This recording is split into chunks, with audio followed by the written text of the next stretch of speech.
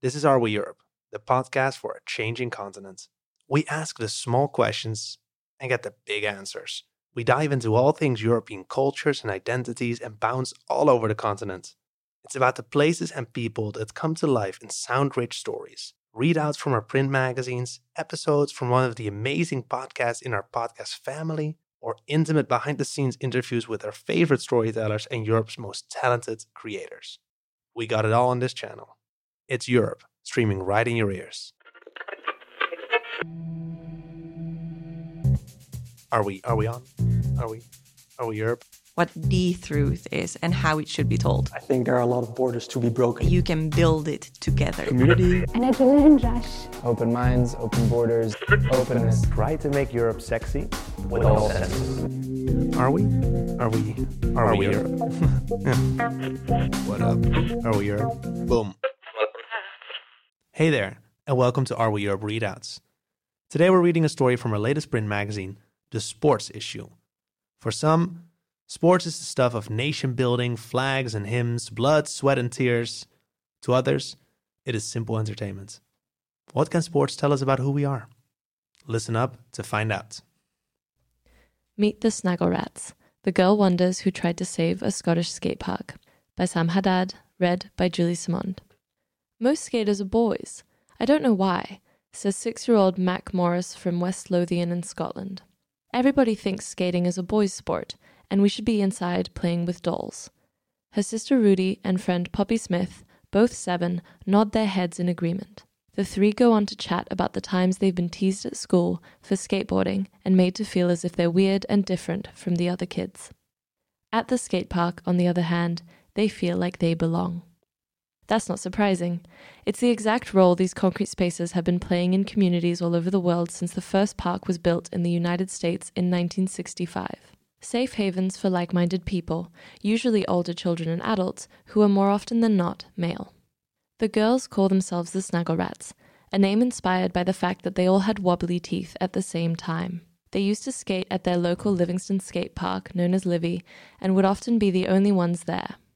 In 2019, filmmaker Parisia Urquhart, whose uncle Ian originally designed the park in 1981, saw them skating there and decided to make a documentary about them. She called it Long Live Livy. When I first met the girls, they would have been 5 or 6, and they were already great skateboarders, Urquhart says.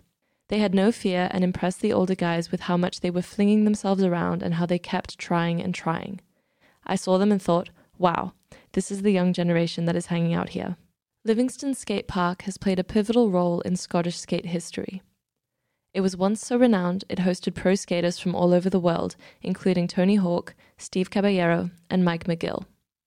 Photos from the time show packed crowds lining the grass around the bowl and sunlight glinting off the concrete, scenes which look far more Californian than Scottish.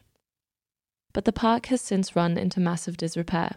A black crust now lies over the faded graffiti on the walls, leaves and old cans fill the bottom of the bowl, and there are several deep cracks that are easily large enough to trap a skate wheel in. It looks less like a monument to Scottish skate history and more like something you'd see in a video glorifying rundown buildings, also known as ruin porn, on the internet. The cracks make it scary, says Poppy in the film. She's trying to decide whether to drop in on one of the steeper sections and starts crying through a combination of fear and frustration. The park isn't as smooth or safe as many of the other places where the girls skate, in contests all over the country. All it takes is one fall, and that's months of building their confidence back up, says Poppy's mum. You find yourself thinking, should I be encouraging her to do that? The mothers are also frustrated with the condition of the park. They can't always afford to take the girls to indoor facilities where the surfaces would be safer. Livy, like most outdoor skate parks, is free to use. Skateboarding is set to make its debut at the 2021 Summer Olympics. With the International Olympic Committee insisting on achieving gender balance across all disciplines, this is encouraging news, especially for the sport's women. Poppy already has her sights on a future games, but her mum warns that equality won't arrive without decent spots for the girls to skate. If we're going to have equality in skateboarding, these girls need a place where they can get better, says Poppy's mum. There's a whole generation of kids that want to skate Livy at its best. They want to have the great opportunity that people had 30 years ago when it was the best park in the world. The girls and their mums had the idea of setting up a crowdfunder to improve the conditions at the park and make it easier to skate there. not just for themselves. They wanted to spread the joy of skateboarding and attract more local kids to this place and the sport. They secured the backing of the council and even enlisted the help of Tony Hawk, whose appearance via Skype to surprise the girls is one of the documentary's highlights. One of them is so overwhelmed she begins to cry. Tony tells the girls his memories of visiting Livy and how he thinks of it as a landmark that needs to be saved to encourage more people to skate there. One of the girls suggests it would be fun to get a time machine and go back to the early days of the park, but Tony warns them it wasn't so easy then for girl skaters. They were not as welcome with open arms in skating back then, he says. It was really hard to be a girl skater because people just had a lot of bad stereotypes and there wasn't much support. Long Live Livy was broadcast on BBC Scotland in 2020 and had an impact right away.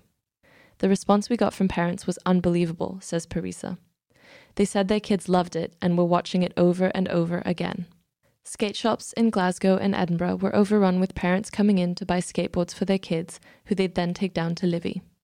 As parents connected with each other, a new sense of community developed. It brings equality to communities as there are a lot of people who can't afford to go to indoor parks, says Parisa. How many places have all these different income levels and generations coming together? But there was also a less positive postscript to the documentary's release, and especially to the crowdfunder to fix up the park. Some local skaters set up a counter-petition to object to any improvements to the park, stating Livy's gnarly nature was part of its appeal. They wanted to keep Livy great, rather than bubble wrapping the park. The tone of the debate became hostile. Due to threats and intimidation, the Snagglet's mums backed off and eventually stopped taking the girls to skate at Livy at all. They still skate regularly at other parks, where they are welcomed and continue to inspire young skaters all over Scotland and beyond. And they're now trying to get a much smaller skate park at nearby Winchborough improved instead. It's a worrying outcome. A top-quality skate park can really lift the spirits of a local community and encourage young people to take up sports which are helpful for their well-being. And it raises questions of who has the rights to control a public space, not to mention its collective memory. It's been bittersweet, says Parisa. I find myself wondering if this would have happened if the campaign had been led by fathers and sons. Despite skateboarding's inclusion in the Olympics and the recent push for equality, it's hard not to think that she may be right. Did you like listening to this story? Dive into all our readouts from this issue or previous ones, or listen to our narrative Are We Europe stories, wherever you get your earful of audio right now. And don't forget, you can also become an Are We Europe member and connect with storytellers and others across the continent starting at €4 a month. Just go to areweeurope.com/member and help us build a new media for a changing continent. That's areweeurope.com/member.